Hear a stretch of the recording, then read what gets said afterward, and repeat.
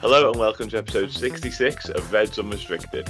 I'm your host Dan Clubb and I'm joined as ever by Dave Comerford and Chloe Bloxham as we reflect on Liverpool reaching the Champions League final and look ahead to Tottenham in the Premier League. This podcast is part of the Big Heads Media Podcast Network. Go to bigheadsmedia.com for more great podcasts. So, here we are, the morning after, the night before, as it was. Liverpool overcome Villarreal is probably the best way of putting it. 3-2 on the night, which means a 5-2 aggregate victory, which sounds pretty straightforward. It wasn't exactly like that, if we're going to be honest, and as we'll discover as we chat through the game. I'll start with you, Dave. I'll come to you first. First of all, how are we? How did you enjoy last night? And can I also get your 3-word match review, please? Well, we were talking before we started recording about the toll that games like that take on you. So, you go from a state of, at half time, everyone was sort of hanging in the balance, not just the quadruple really, but, say if Liverpool were to lose yesterday, it's like they're out the Champions League and the odds are that they don't win the Premier League at the moment. Mm-hmm. So all of a sudden you go from potentially winning everything to only the cups, like possibly, which isn't terrible, but it's not, I think, what we're all dreaming of. So the stakes were really high, and you could tell really that rival fan bases were ready to, mock Liverpool like relentlessly if they slipped up, and to a degree that would have been deserved, given the position we were in coming into the game and the status we had as heavy favourites. But by the end of the game, obviously, I think, let me just check when we sort of scored the second goal, because I think that was the moment when you kind of knew that we'd done it. So that was in the 67th minute. So in the space of like just over 20 minutes, really, you're going from that kind of state of panic and uncertainty to being like relaxed, feeling like orders restored. And then by the end of the game, obviously it was, it was over as a contest. And if you said to me at half time that it would have been like that towards the end, then I think that's probably what I needed, given the emotional state I was in. And I imagine a lot of Liverpool fans too. So with that in mind, for my 3-word review, I've gone with through the ringer, because that's what it was. It was, as I sat down yesterday, I thought, is this going to be one of those games where we almost make a mockery of how difficult it's supposed to be a Champions League away semi-final, but no, as it turned out, it became a typically dramatic Liverpool occasion. Yeah, typically is the word. We never seem to do things the easy way, particularly in Europe, and particularly when it gets to the semi-final stage, it would seem. I'll come to you in a second, Chloe. Obviously, so half-time, 2-0 down, managed to turn things around. I think Boulaye Dia and Francis Coquelin score first half, and the ties level at that point. And obviously, like you say, Dave, we're all going through this weird sense of emotion. I was relatively calm, if I'm honest. I felt like there was no way we could be as bad as we were in the first half. A lot of credit should go to Villarreal, but I always felt like we had to improve and we were going to. So, it was an interesting night, let's put it that way. Chloe, I'll come to you. How are we? How did you enjoy yourself or otherwise last night? And 3-word match review, please, mate. For me, the 3 words have gone. It's turned into 4, and it's Paris, here we come. Because this is, the pinnacle of football. This is, as a supporter, it's the greatest trophy in world football for me. It's the one that I'd choose above the Premier League every single day of the week. It is the creme de la creme. It is literally Liverpool's love affair with the European Cup continues. And that line is one of the most iconic lines and will stay with me for my life. And every time it seems like Liverpool just have something special with this European Cup that seems like no other club really does. And I know you can talk about Real Madrid, who's won it the most amount of times, but they won quite a few of them in a time where no one else was competing. After yesterday, in that first half and at the second half, I was completely fine. I'd put into perspective everything. But in the moments as it was going on, I was absolutely fuming and I was living in the moment. And it's fine. It's fine in the moment to be fuming at those 11 players on the pitch. I don't know why people think because they're so good right now that you still can't be angry. This is your football club. This is what, like, I don't care about anything else in life more than Liverpool Football Club for those 90 minutes. So it's absolutely fine to be livid with your football club with those 45 minutes because those Reds, we knew once they actually could get the ball and just start completing 5-yard passes, we'd be sound. We knew once we'd get in it, we'd be absolutely sound. But it seemed like we were playing the occasion. It seemed like we were being suffocated. And no one could complete a 5-yard pass. No one could hold the ball up. It seemed like we were just doing it all too quick and too frantic and just lumping a ball up the pitch like Everton do and playing. And that's not what Liverpool are. That's not how we got there. So for those 45 minutes and half time, I was on the brink of, I don't know if I can deal with the stress of this. But as soon as the second half kicked off and I'd rationalised things and I'd put things into perspective, I was absolutely sound because I knew to myself that Liverpool, Jurgen Klopp would say something to them in a sense that would get through to them. And all Liverpool needed to do was have a 15-minute spell where they could do really, really well. And Liverpool had the chance to put 3 or 4 goals in against you, and the tie's completely over. And that's what happened. Liverpool completely bossed the second half. They made us all look like fools for being on the floor for 45 minutes in that first, because in the second they turned around and was absolutely boss. So, it was very much a game of 2 halves, and it was very much a case of even when things are going really bad for Liverpool, it's sad to be unhappy and to be angry and to be frustrated during it. But the rationalisation of it comes after the game, because that's when you're calm and you realise that Liverpool, they can play really, really bad at times, but you're always going to have that throughout the season. And the occasion got to us. We played it. We went good. But the second half, once we'd actually got ourselves in a mentally good state and realised, lads, just pass the ball and you're absolutely so much better than these. And we started doing that, we came out on top.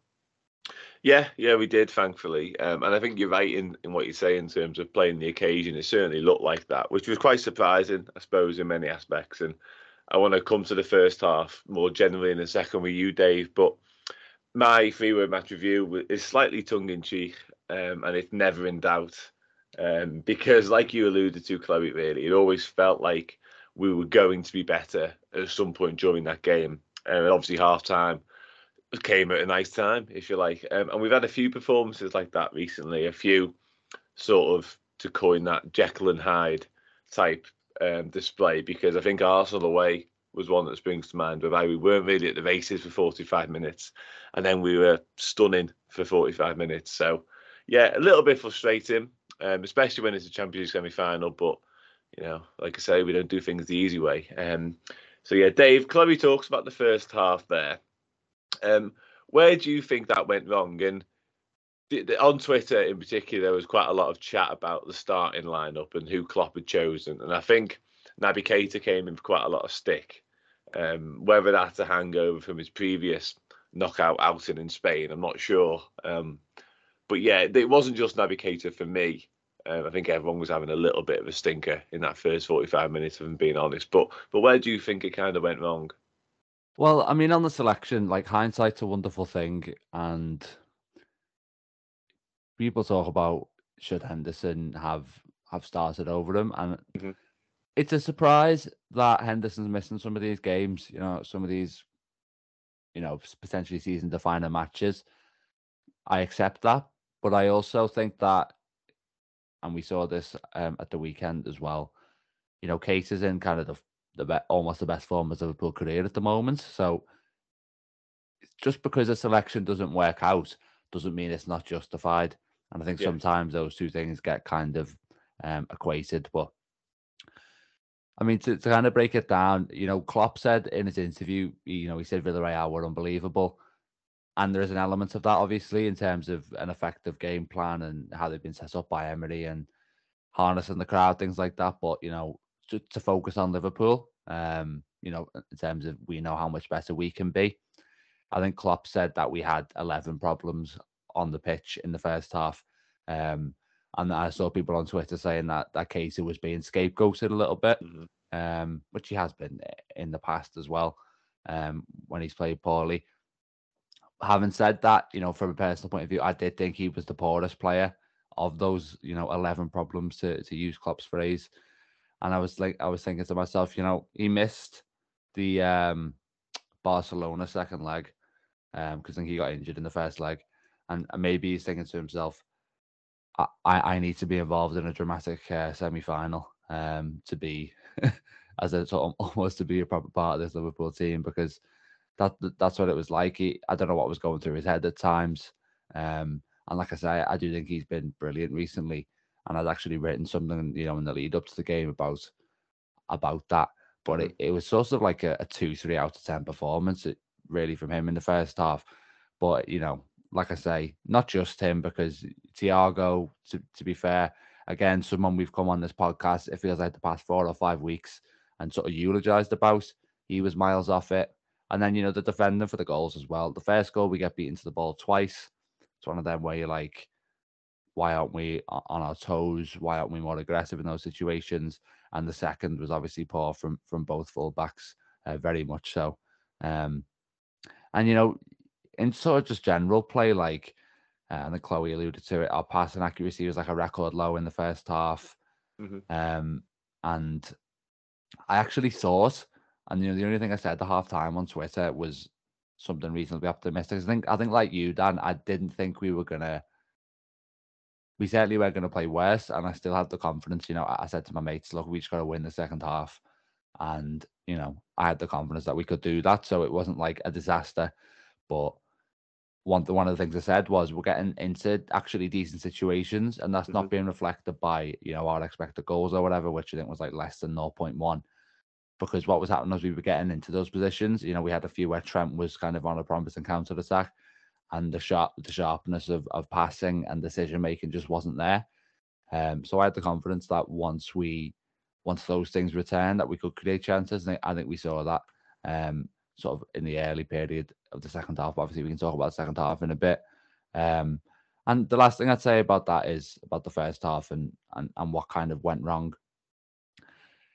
Was there a degree of complacency there? We like to think of this Liverpool team as being almost perfect from a mentality standpoint, but I just wonder if everything being projected onto them from the outside has kind of seeped in there, because you listen to, I think fans a lot of supporters were taking it for granted. I mean, you two probably seen a lot of tweets in the build up to this game, which made it seem like an inevitability that we were going to be in the final. There's all these questions about the quadruple, so then that's a kind of implied assumption there. I was even listening to a podcast with James Pearce, Ian Doyle, Neil Jones yesterday, and it shocked me the extent to which they were implying it was a foregone conclusion, and it unsettled me a little bit, to be honest. So I think everyone just assumed that Liverpool would walk through, and maybe that transmits onto the players a little bit. And also, was there an element of nerves? I think we saw nerves away at Man City in that game, and it obviously got to us a little bit last night. So again, maybe not things that you typically associate with the Liverpool side, but Jekyll and Hyde's the right way to put it, because like we'll talk about in a minute, the second half was the needed transformation, really. Oh yeah, not half. And I think in terms of complacency, it's not something we associate with this Liverpool side, like you say. But I think if there was ever going to be a game whereby they were complacent, it's probably rightfully so last night, because even from a fan perspective, like, I'm not one to be so, but in the build up to this, just on the little Villarreal showed at Anfield, like, they really look sort of void of ideas in which to hurt us with. And I suppose credit should go to them and Unai Emery for transforming that really in the space of 6 days, because at our place, they just looked like they had nothing. They looked like they had no way whatsoever of getting to us. Don't think they had a shot on target. And it wasn't just a game whereby they just soaked up pressure. They conceded relatively big chances throughout. And it just seemed like we were too much for them, far too much for them. So if there was ever going to be a game, like I say, whereby we went into it thinking 2-0 up already, job done, it probably was last night. But fair play to Villarreal in that first 45 minutes. We weren't at the races. There's no doubt about it. You're right to highlight Keita. I think everyone else has. And you're certainly right to highlight Thiago, who's been outstanding recently. But last night, for somebody so good in terms of his quality and for somebody so decorated in terms of his calibre, that was a performance that was miles off it. And he and everyone else looked a bit shocked by what had gone on, to be honest with you.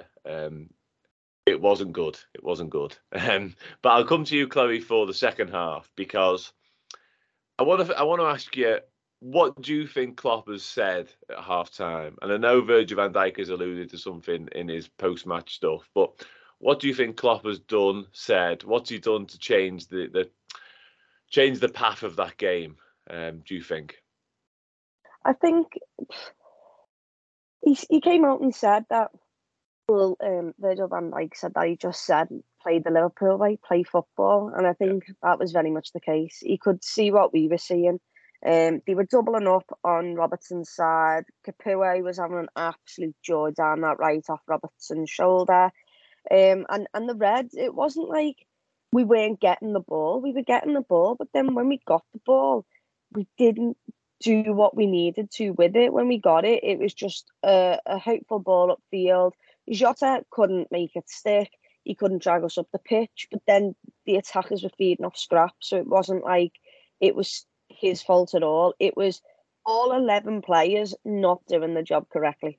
And when all 11 players aren't doing the job correctly, then that's the problem. It felt like one pass by Villarreal and they were literally onto our defence. It seemed like the midfield was just getting bypassed far too easy.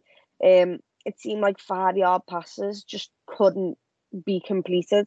And I think Jurgen's probably just said to them, lads, you're so much better than the team out there facing us. Yeah, let's respect them, but don't respect them too much in a sense that you're actually scared to come for them. I think we were being too nice with the way we were doing it. And I think he's probably just told them, when you get that ball, just calm, be relaxed, act as it's 0-0 now. It's 0-0. So you've got to now go and do what you did in that first leg and make sure you do it within 45 minutes and get us to Paris. Because we'd already done a lot of the work in that first leg. And I did say at the time, we should have got that third goal and we missed really big chances. If that third goal goes in the second leg, I think, in the first leg, sorry, I think what happens in the first half isn't as big as it is, because I think they already think they're out of the tie. Where 2-0, you've still got a glimmer of hope. But I think for Jurgen, it was just a very simple team talk of, you just aren't playing football. It's just that simple. Whenever we win this ball back, you're just giving them it back, and then we're on the back foot every time. There's no rest for anyone. Thiago, one of the best passers. We've seen his passing statistics the past however many games. In that first half, I'd be surprised if he completed the single 5-yard pass. It was just like that. It was one of those halves. And we just needed to change our mentality. We needed to change, obviously, the way we played. I think Jota should have came off, and which he did. We put Luis Diaz on. I also shouted for Henderson, not because I thought Keita was awful. There was 11 players there who weren't doing the job correctly. It was very much a thing of, I wanted someone to set the pace. I wanted someone to be there. And if someone wasn't doing their job correctly, I wanted Jordan Henderson on that pitch to scream at them and get them in shape. I wanted them to be organised. I wanted Jordan Henderson to be the one to say, lad, calm down while you're hoofing the ball up the pitch. And clearly we didn't need Henderson till later on, because whatever Jurgen Klopp said, it had calmed the team right down. But I think ultimately he must have said to them, lads, it's 0-0. You now need to go and put in a winning performance, otherwise we aren't getting to a final, which you deserve to be in, and which you did enough in the first leg to be in. But football isn't a game of only two halves when it comes to the Champions League. It's 4, and you've now got to deliver in the majority of them to get there. So I think it was just a case of resetting that Jurgen Klopp needed to do with us. He just needed to reset our players, reset the mindset, take the weight off their shoulders, which he seems to always do. He puts it on himself. So he probably turned around and said, that first half's on me, not on you. We reset the mentality, we reset what we were trying to do in the game, and we went out there with knowledge of, let's kick off football about to our actual players, and we'll be able to do something here.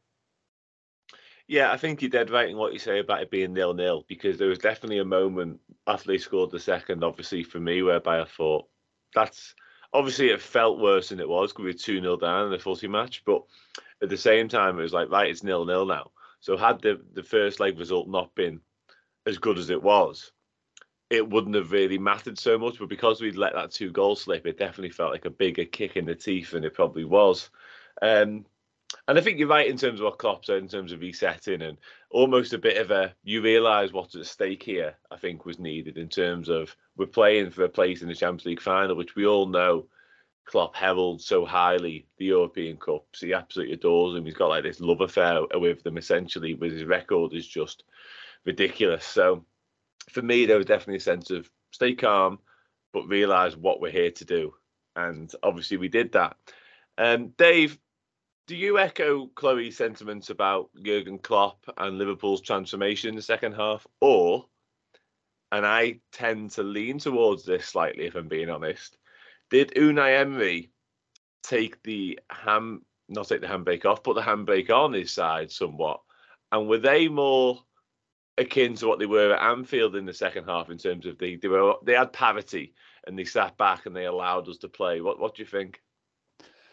Well, it's a really interesting suggestion. I've not actually, seen anyone make that point. I think there was an element of that. I think as soon as it went to 2-0 at half time, then I almost think that he would have been content to like take 2-0, and if it went to extra time, I think they're happy with that. I think they feel like they can survive in that dogfight that extra time can be. And I think you might be right, Dan, in that they're kind of more happy to bide their time than and then just wait for the chance on the counter attack. Maybe I don't think it was the case of them retreating into a block, but it's one of them where are they less aggressive, or is it Liverpool just regaining their kind of control and composure? I think there's definitely an element of both in there. So you look at it, Villarreal had 5 shots, all of them in the first half. So whether that kind of backs up what you're saying there, potentially, Dan, and 13 of Liverpool's 15 came in the second half when our passing accuracy went back up to 85%, which is obviously what Chloe was speaking about there. I think, I completely agree with Klopp wiping a clean slate. I think that's what he would have done at half time. It was probably not, in a strange way, not as difficult to team talk as we'd imagine on the back of a performance like that, just because you can just almost reset at that stage. So I think, we had that composure back, and we looked like our usual selves as well. On a simple level, I think individually there was an improvement, I thought. Obviously Keita, and I think it's really significant that Keita stayed on the pitch, to be honest. Chloe talks about Henderson there. I think the vast majority of Liverpool fans would have wanted to see Henderson at half time, to be honest. And that was completely justifiable. But Klopp stuck it out with Naby, and I think that's going to be so important for him because, especially remembering what happened in Madrid, there's a risk, isn't there, that if he comes off at half time in that game after that big show of faith last night, then how much does that reset all the good work he's done in the past few weeks in terms of his quality? That would have been my concern. But I think the fact that he stayed on and played well in the second half means that, he should be able to maintain that confidence, which I think is potentially good management, even though it was a risk. And I also thought Trent had, I talked about him getting into good situations in the first half. I thought a lot of moments his delivery was really tame, sort of getting cleared at the near post kind of thing. But obviously he comes up with I think I'm right in saying he gets the assist for Diaz with a much better, the kind of delivery that we're accustomed to. And the other thing I'd say, I think it's important that we acknowledge this, is that the goalkeeper helped us out hugely yesterday. I mean, are we in the final without that with the happening as well? You know, there's loads of things that kind of needed to happen second half. I think when you play opposition of the lower echelon in like a tie like this, mistakes are going to be a factor to a degree that they make in being more error prone. Whether you can criticise him for all 3 goals, I don't know. The first and the third goals were definitely really poor from him. Maybe the second one is a bit trickier to deal with from how close in it is. But yeah, he helped us out. That's for sure. So we kind of maybe needed that as well, because I didn't think we started the second half amazingly. But obviously, you know, Salah lays it off to Fabinho, and then he basically drives it through the goalkeeper. And so just someone like that can just change the whole dynamic of the game, even if you almost haven't fully earned it yet. So yeah, I think it's important that we kind of accept that as well.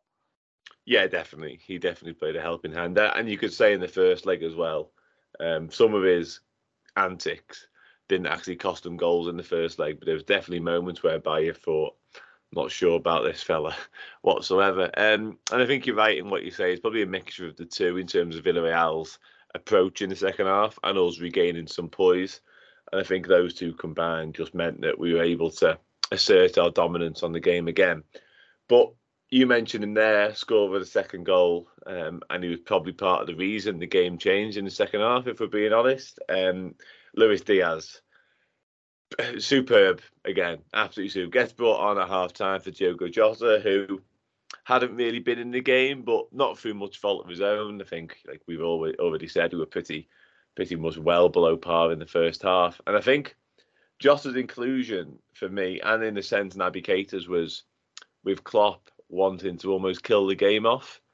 He went for that sort of attacking goal threat as opposed to the poise that someone like Henderson can offer in midfield. And like Jota, we all know how clinical he is in the box, but his all-round play recently hasn't exactly been up to scratch. But it's almost as if he went, you can score me the goals needed to kill this game in the first half. Didn't work like that. He gets replaced at half-time and Diaz comes on. Chloe, talk to me about Luis Diaz. What do you think? Second half, unbelievable. Absolutely unbelievable.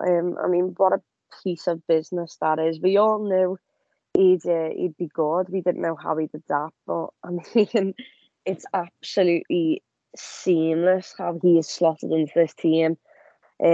He's so direct. He's the player that, you know, I want in one-on-one situations, because I feel like 9 times out of 10 he's getting past that player.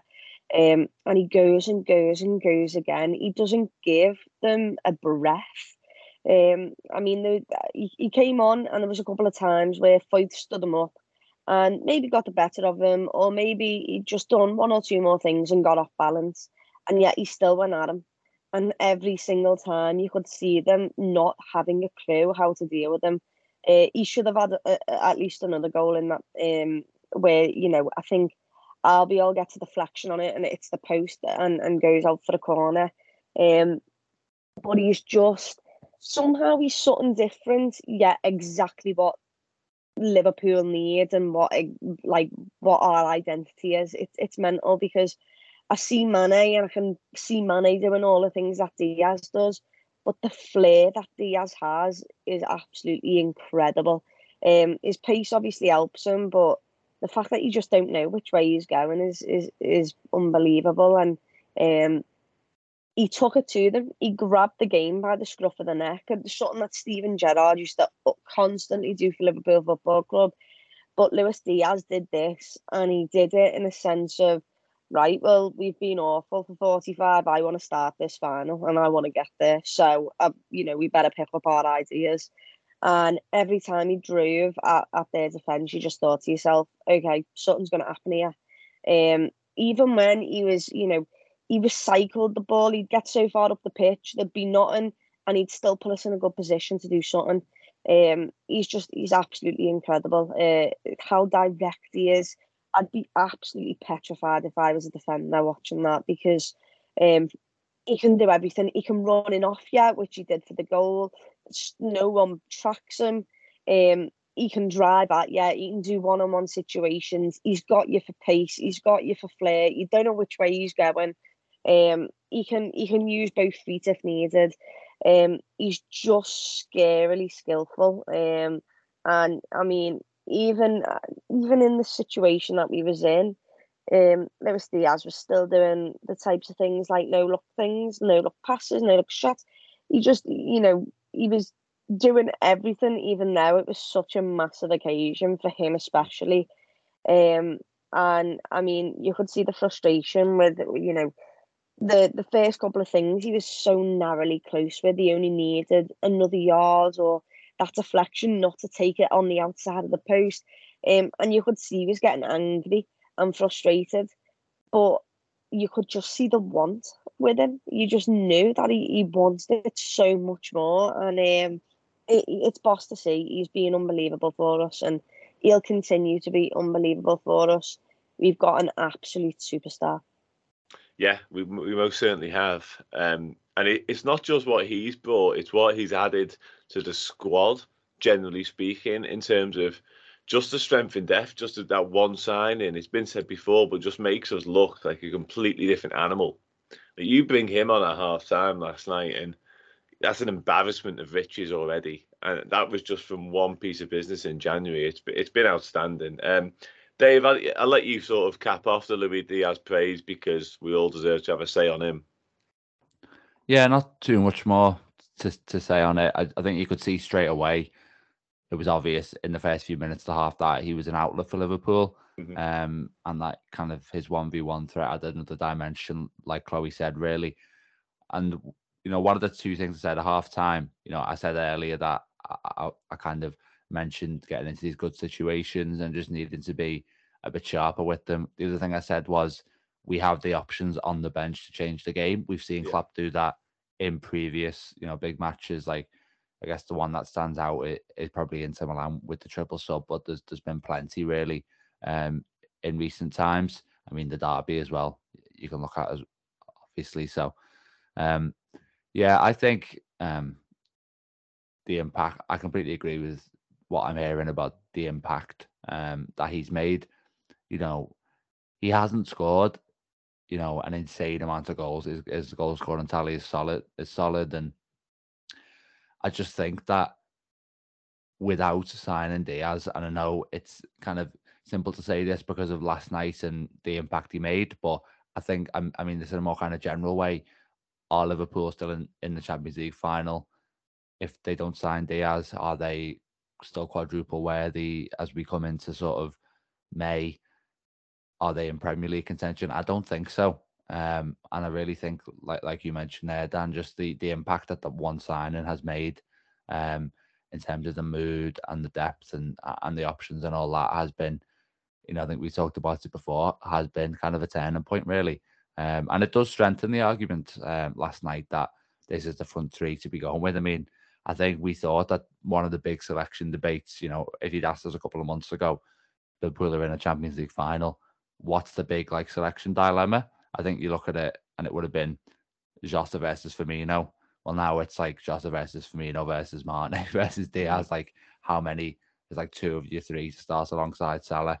And obviously there'll be a discussion about midfield and maybe even centre back as well. So, some interesting decision that he's got to make. But I certainly think based on last night and based on how this front three is actually done, it probably needs to be the one that starts in Paris. Yeah, I think you did right in it. And Chloe alluded to it a minute ago. It's certainly like he wanted. I mean, not that the rest of them didn't want it, but him more than anyone seemed like he wanted to be a part of it and he wanted to get us there. And I think the emotion at the end of the game was proof of that as well, because he was absolutely over the moon, like we all were, obviously. Speaking of Paris, before we move on to Premier League matters, Manchester City face Real Madrid tonight. Manchester City 4-3 up after a quite frankly ridiculous game last week. I know my answer to this, but I'll let you two have a say first. Chloe, who do you want to face in Paris? It's obvious, Madrid. For two reasons of Manchester City, I'm sick and tired of them. I can't be arsed with another game against them, seriously. I I nearly never made it through that first half against Villarreal. Could you imagine me trying to get through a game against them in a Champions League final? And also, it feels like a full circle moment. I remember I saw Dua Lipa the other night in Liverpool. She was unreal, and it got me thinking. Kiev, I remember going to Kiev. Dua Lipa, the reason she loves Liverpool was for that Kiev moment when we sang all her tunes back to her in that stadium. It was the best trip of my life, that Kiev, and we lost to Real Madrid. We lost Salah early on. We were, once that Sadio Mane goal went in, we all thought we could go on and win it, and yet Karius had other ideas. So it'd feel like a full circle moment to be able to get them in a final again and be able to rectify it and get revenge. And I'd really like to be able to do that, because not just would it be good for my health. I mean, it still isn't great that we're in a final, because it means I'll be stressed in some kind of way. But it's the good stress. But I think Madrid, a full circle moment to realise exactly what Jurgen Klopp and these Reds have done, would be to go and beat Madrid in a Champions League final. Yeah, I couldn't agree more, quite frankly. I think it is that sort of rectifying that Kiev that drives my want for Madrid more than anything. But like you say, we've seen enough of Man City already.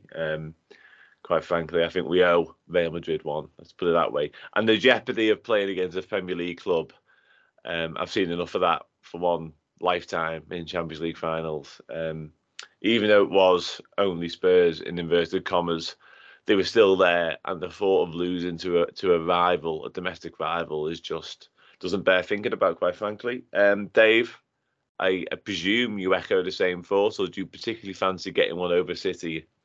I'm sure there'll be some fans who want to play City. I mean, just to pick up on what Chloe said there, I think one of my favourite subplots of the Klopp era has been Dua Lipa becoming an adopted Liverpool fan. And I think, we strengthened the case for that, playing like one kiss after the game and stuff. But I think, first and foremost, to be in a final is like, I think Chloe said it at the top, is like, it's something you really have to cherish. I think the buzz around these games in the days leading up to it is like nothing else. Yeah. I mean, Chloe said that, the Champions League for her is a much bigger deal in the Premier League in terms of winning it, and I don't think there is anything that can compare to a Champions League final as a football fan, to be honest. And we have to understand that, like, how many fan bases never see their team actually play in one, or only ever see it once. We've seen it now. As a football club, it's the 10th time. I think it's the 5th in my lifetime, which is, we are really lucky from that point of view. I mean, even if you look at English sides, a club the size of Man United have only appeared in it 5 times. And I think there's, obviously the likes of Spurs, Arsenal, Man City, they've only been in 1. And even in Europe, only Real, Bayern and AC Milan have played in more finals. I think Bayern and AC Milan on 11 as well. So it's pretty close with those two. And Klopp's one of only 4 managers to be in there 4 times. So it's a rare occasion. And I think the fact that it's not that rare for us means that this sort of idea of us being European royalty, I think there's definite, like, this is the hard evidence for it. And this is, I think, the main thing that makes Liverpool special as a football club, to be honest. In terms of who I want to play and who I want to go up against as we look for number 7, I think Real Madrid, for the main reason, to be honest, is not so much the revenge for me. It's just that I think Man City are better than Real Madrid. I think the thing that might help carry Real Madrid through, obviously they're going into the game with only a 1-0 deficit to play in a home, so it's in the balance, that one. But I think a lot of the time in these kind of games, the sort of heritage factor and the Champions League history and DNA, and it sounds like a really sort of silly point to make sometimes, but I think there's too much evidence of that kind of helping you and giving you something extra in these games, and it's something that the likes of City and PSG strive for, but can't seem to ascertain. So I think that's going to come into it, but if City can beat them, I think it's a harder game for Liverpool. We obviously beat them at Wembley, but there was quite a few big players who weren't involved for various reasons in that one, so it will be much more difficult. And I also think that losing to City would hurt a lot more. I know that isn't maybe the way you're supposed to think about it, but I think it would be not only bleak for football to see Man City win the Champions League, to be honest, even though it will happen eventually. You need to delay that as much as you can, to be honest. And yeah, it would just feel, I think it would really put regardless of what happens, it will put a real taint over the season, to be honest, to lose to them. So I'm thinking of it from that point of view. But Real, whilst I do think City are better, I think we've gone into the Kiev final and the game last season thinking, I think a lot of us thought that we were going to win, and whether that was underestimating them or not, because we were obviously the underdogs the first time, and last year we had all those injuries, so you can't take them for granted, even though I think Liverpool are better. They've got the best team in the world. Not the best team in the world, the best player in the world in Benzema at the moment, you'd probably have to say. They won La Liga easily. Vinicius seems to be developing into a bit of a killer. They've got this midfield that's kind of full of winners. Modric is obviously ageless. So he's certainly someone who can produce in these big games still, even at the age he is. So it would still be a hugely difficult game, but I don't think it would be necessarily as difficult as playing Man City. So that's the main draw for me. It's not so much about the revenge for me, as much as it would be sweet after losing to them twice in the Champions League. I just think that I'd rather, in terms of the confidence levels and the chances that we'd have, I'd rather play Real. But was there something else you wanted to say, Chloe? I was just going to say that the best thing about Champions League is that you face teams from other domestic leagues. I don't buy it. It's even Madrid was slightly tarnished with the fact that facing Ajax would have been so much more. It would have been better because it's a team from another country. It's like this is what the European Cup's all about. It's facing teams from the best leagues all around the world. I don't want to get to a final and face someone who I've watched twice already this season, who play in the same league as me, who, are an hour away from where we live. That's just not what the UEFA Cup has ever been to me. The European Cup has always been, okay, you face Saint Etienne, you face Real Madrid, you face Ajax, you face Benfica, you face these teams, AC Milan, that you create history with, and you have this rivalry with, but you only ever have this rivalry within the European Cup because you never get to face them any other time. So to reach a final and then it be two English sides, it is a bit can you be bothered? No, you're dead right. You are dead right. And I think I'm glad to hear we're all supporting Real Madrid later on. Fingers crossed. And obviously, if you listen to it after the fact, then hopefully we are playing Real Madrid. But before all of that, like I say, matters turn back to domestic this weekend with the visit of Tottenham to Anfield. Obviously, we remain a point behind Manchester City, despite our best efforts. We just need to keep winning games, quite frankly. It's as simple as that. I think Tottenham do pose a genuine threat to our hopes and our quadruple hopes, but at home, you've always got to be confident. Chloe, I'll stick with you. What do you make of Tottenham and how big a threat are they to us this weekend? I thought this could have been potentially bigger than United and Everton, to be honest. United obviously not in a good run of form. Everton needed sorting out the game, but I thought Liverpool still had enough. Spurs have caused us troubles this season. We should have had the red card and we should have had the penalty at their stadium. It should have never ended in a draw, but it did.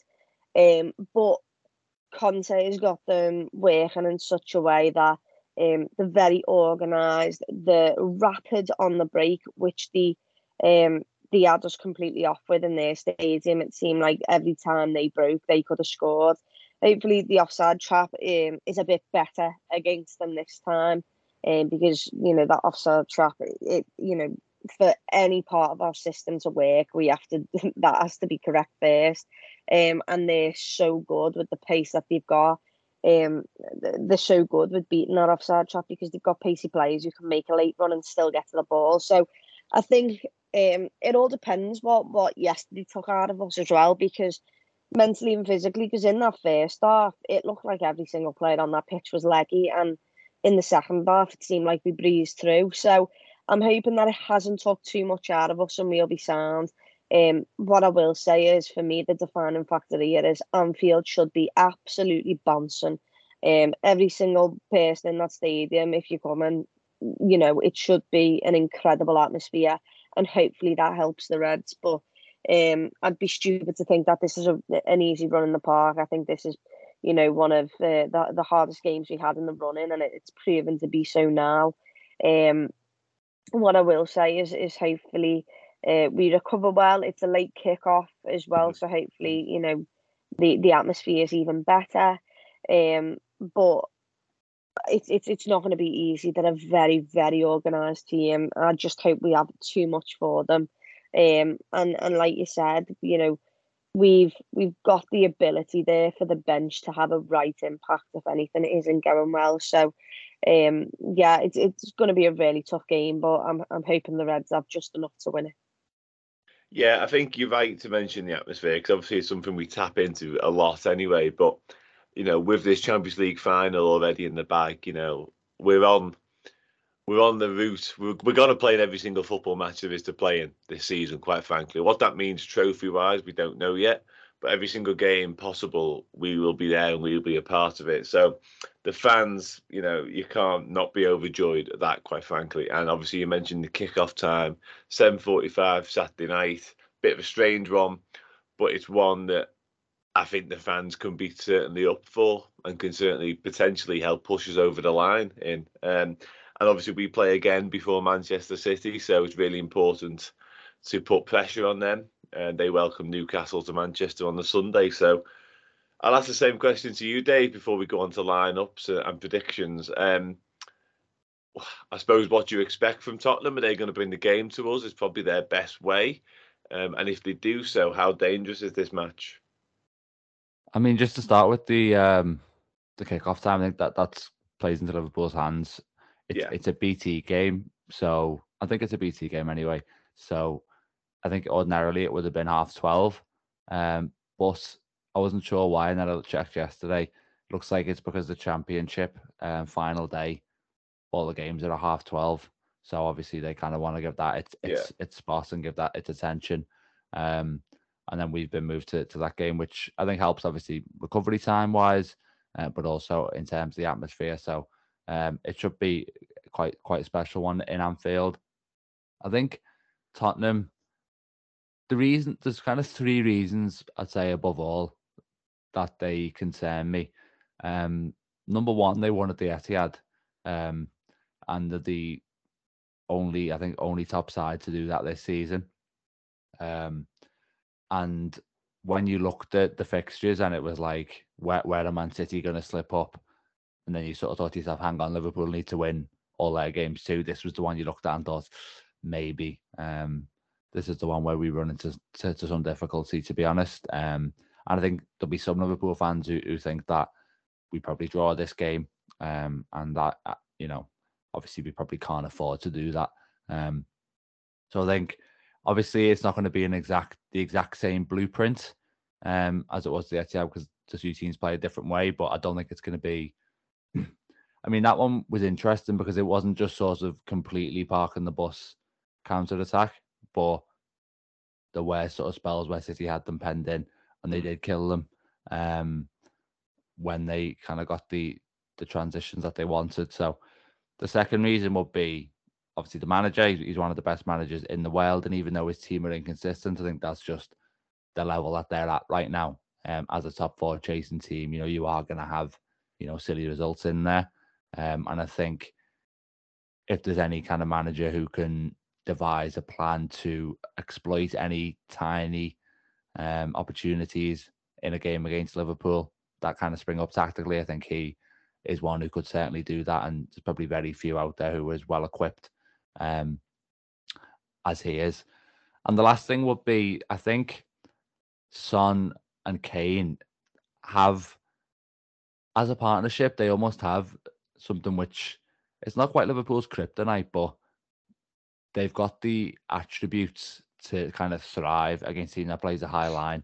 And what I mean by that is Kane dropping into those positions, and if he finds any space, then he's able to put it on a plate for Son, kind of whip it round the back of the defence, perfect kind of weight on it. And then Son obviously has the speed, the timing of his runs, the intelligence, and he's I think he might be the best finisher in the Premier League, to be honest. So you can't give him the opportunity to run through on goal, even though we got the best 1v1 keeper. I think Son would still fancy it in that scenario. Obviously, we saw in the game at their stadium that they did get in behind us a lot. But we did, we had quite a lot of players out that game. So I'd hope that they didn't have as many opportunities, especially with it being a home. But yeah, I just think that Kane's ability to find space kind of between the lines and Son's runs is something that could cause us real problems. So those are the main reasons I'm concerned about it and why I think it is going to be such a difficult game, to be honest. Yeah, I think that's absolutely fair. I think all of them. I think particularly the Son and Kane factor is a huge one. But like I said earlier, I think us being at home and Tottenham's inconsistency you mentioned there, I think make me, and our sheer class and strength, of course, goes without saying, still gives me supreme confidence that we'll be able to get the job done, especially in the rich vein of form that we're currently in, and the way we're just finding ways of winning games as well, without necessarily always being at our best. And the 11 players to try and do so on Saturday. I'll stick with you, Dave, on this. Your preferred lineup, if you just want to run through it for us. Yeah, so I think because we play Aston Villa on Tuesday, and Villa are sort of kind of 13th, 14th, 15th territory at the moment, I think that'll be the game Klopp looks at to make changes. Obviously, it'll still be a difficult one, but I expect Klopp to take that kind of gamble of making the changes against Villa. So I've gone with Alisson, Trent, Matip, Van Dijk, Robertson. Matip coming back in. Interesting that he didn't start yesterday. Like I said before, whether he starts the final is kind of up in the air now. I've got Henderson coming back into midfield alongside Fabinho and Thiago. And I've gone for what looks like the strongest front three at the moment with Salah, Mane and Diaz. Yeah, that's fair. And the Canate point is an interesting one. It's almost as if it's probably not as exact as this science, but Canate in my head seems to be favoured in Europe quite a lot. And whether that's, obviously he's got a European background in terms of he's French, he's played in France and he's played in Germany. Whether that's a factor, whether it's a stylistic thing, I'm not sure. But Canate certainly seems to be the preferred choice in the Champions League at the minute. Chloe, would you make any changes from that side? No, that's the lineup I'd go with. I think Keita's got an argument to maybe come in 60 minutes in, give others a rest, but that'd be my starting lineup. It'd be probably the best lineup we have in every single position. Yeah, it's probably fair enough, and I probably agree. And hopefully we'll see Firmino. I know he travelled with the squad yesterday. It'd be nice to get some minutes under his belt, because he's the sort of person I could see starting at Aston Villa. That sort of calming influence and the ability for us to retain possession in the final third is always important, particularly away from home. Well, I'll come back to you both then for some score predictions. We've already spoke about the challenge ahead with Spurs. So how do we see it going? Chloe, I'll stick with you first on this one. I think it's a 2-1 win to Liverpool. I'm not going to bet against us, but I do think Spurs are a massive, massive challenge to overcome. Yeah. Hopefully tonight Real Madrid go through, but hopefully also they take Manchester City to extra time and they absolutely make them mentally dissolve, so that on Saturday, if we do go top of the league on Sunday, they also crumble. Very unlikely that all of those things are going to come into place, but one can dream. Yeah, one certainly can dream. Certainly in a minute with this Liverpool side, but that scenario sounds perfect to me. Like, Dave, score prediction. It tends to be dramatic when we play them at Anfield, doesn't it? Like Yeah, 17-18, you had Salah scoring that wonder goal, and then I think it was a non-penalty at the other end. yeah, 18-19, Cara saying Mo Salah, you little dancer, right at the end. 19-20, I think it was earlier in the season, but we had to come back. And even last season, when it was behind, well, it was not quite behind closed doors because a couple of thousand fans in there.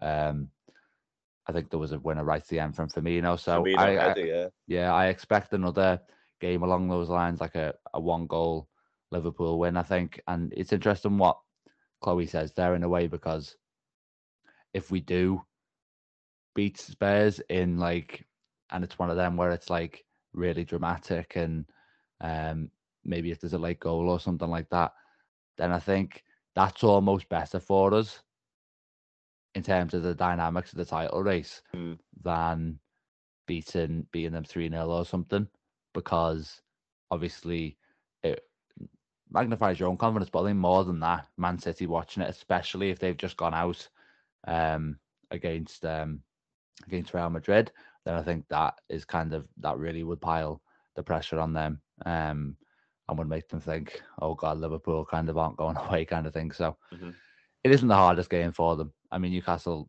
couldn't compete with us last weekend, even though they have been decent recently. But you're just looking for any kind of slight advantage you can gain. So yeah, I'm going to say Liverpool by 1. I think Spurs will score. So I guess 2-1 as well. I know we don't necessarily like to go for the same prediction, but I'm not sure about 3-2. So I'll probably have to stick with 2-1 myself as well.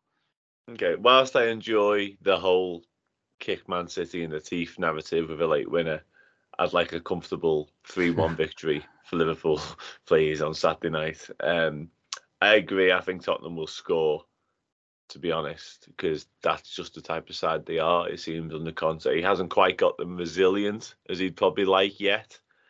He's a very Italian coach, for want of a better phrase, in terms of he likes his sides to keep clean sheets. They're not really doing that.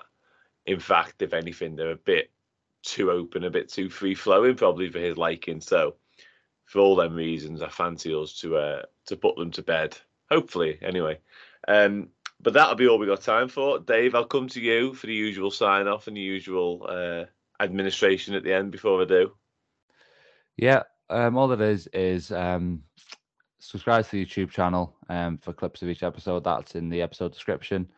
And remember to, if you enjoy the podcast, give it 5 stars on Spotify and a positive review on any other platform you might use. The last thing I'm going to say is I had a very vivid dream the other night that Wolves beat Man City 2-0. So I'm hoping, because of how vivid it was, that it was more of a premonition than just a pure dream. So I'm still holding on to hope. Yeah, I mean, we've all got to hold on to hope. Wolves do owe Man City as well for that horrendous penalty decision against João Moutinho earlier this season. So absolutely, that sounds good for me. It's been a pleasure. We'll be back next week to look back on Tottenham slightly and to look back on Aston Villa, and also ahead to what could be potentially the greatest ending to a season this football club has ever seen. But until then, take care and speak to you soon.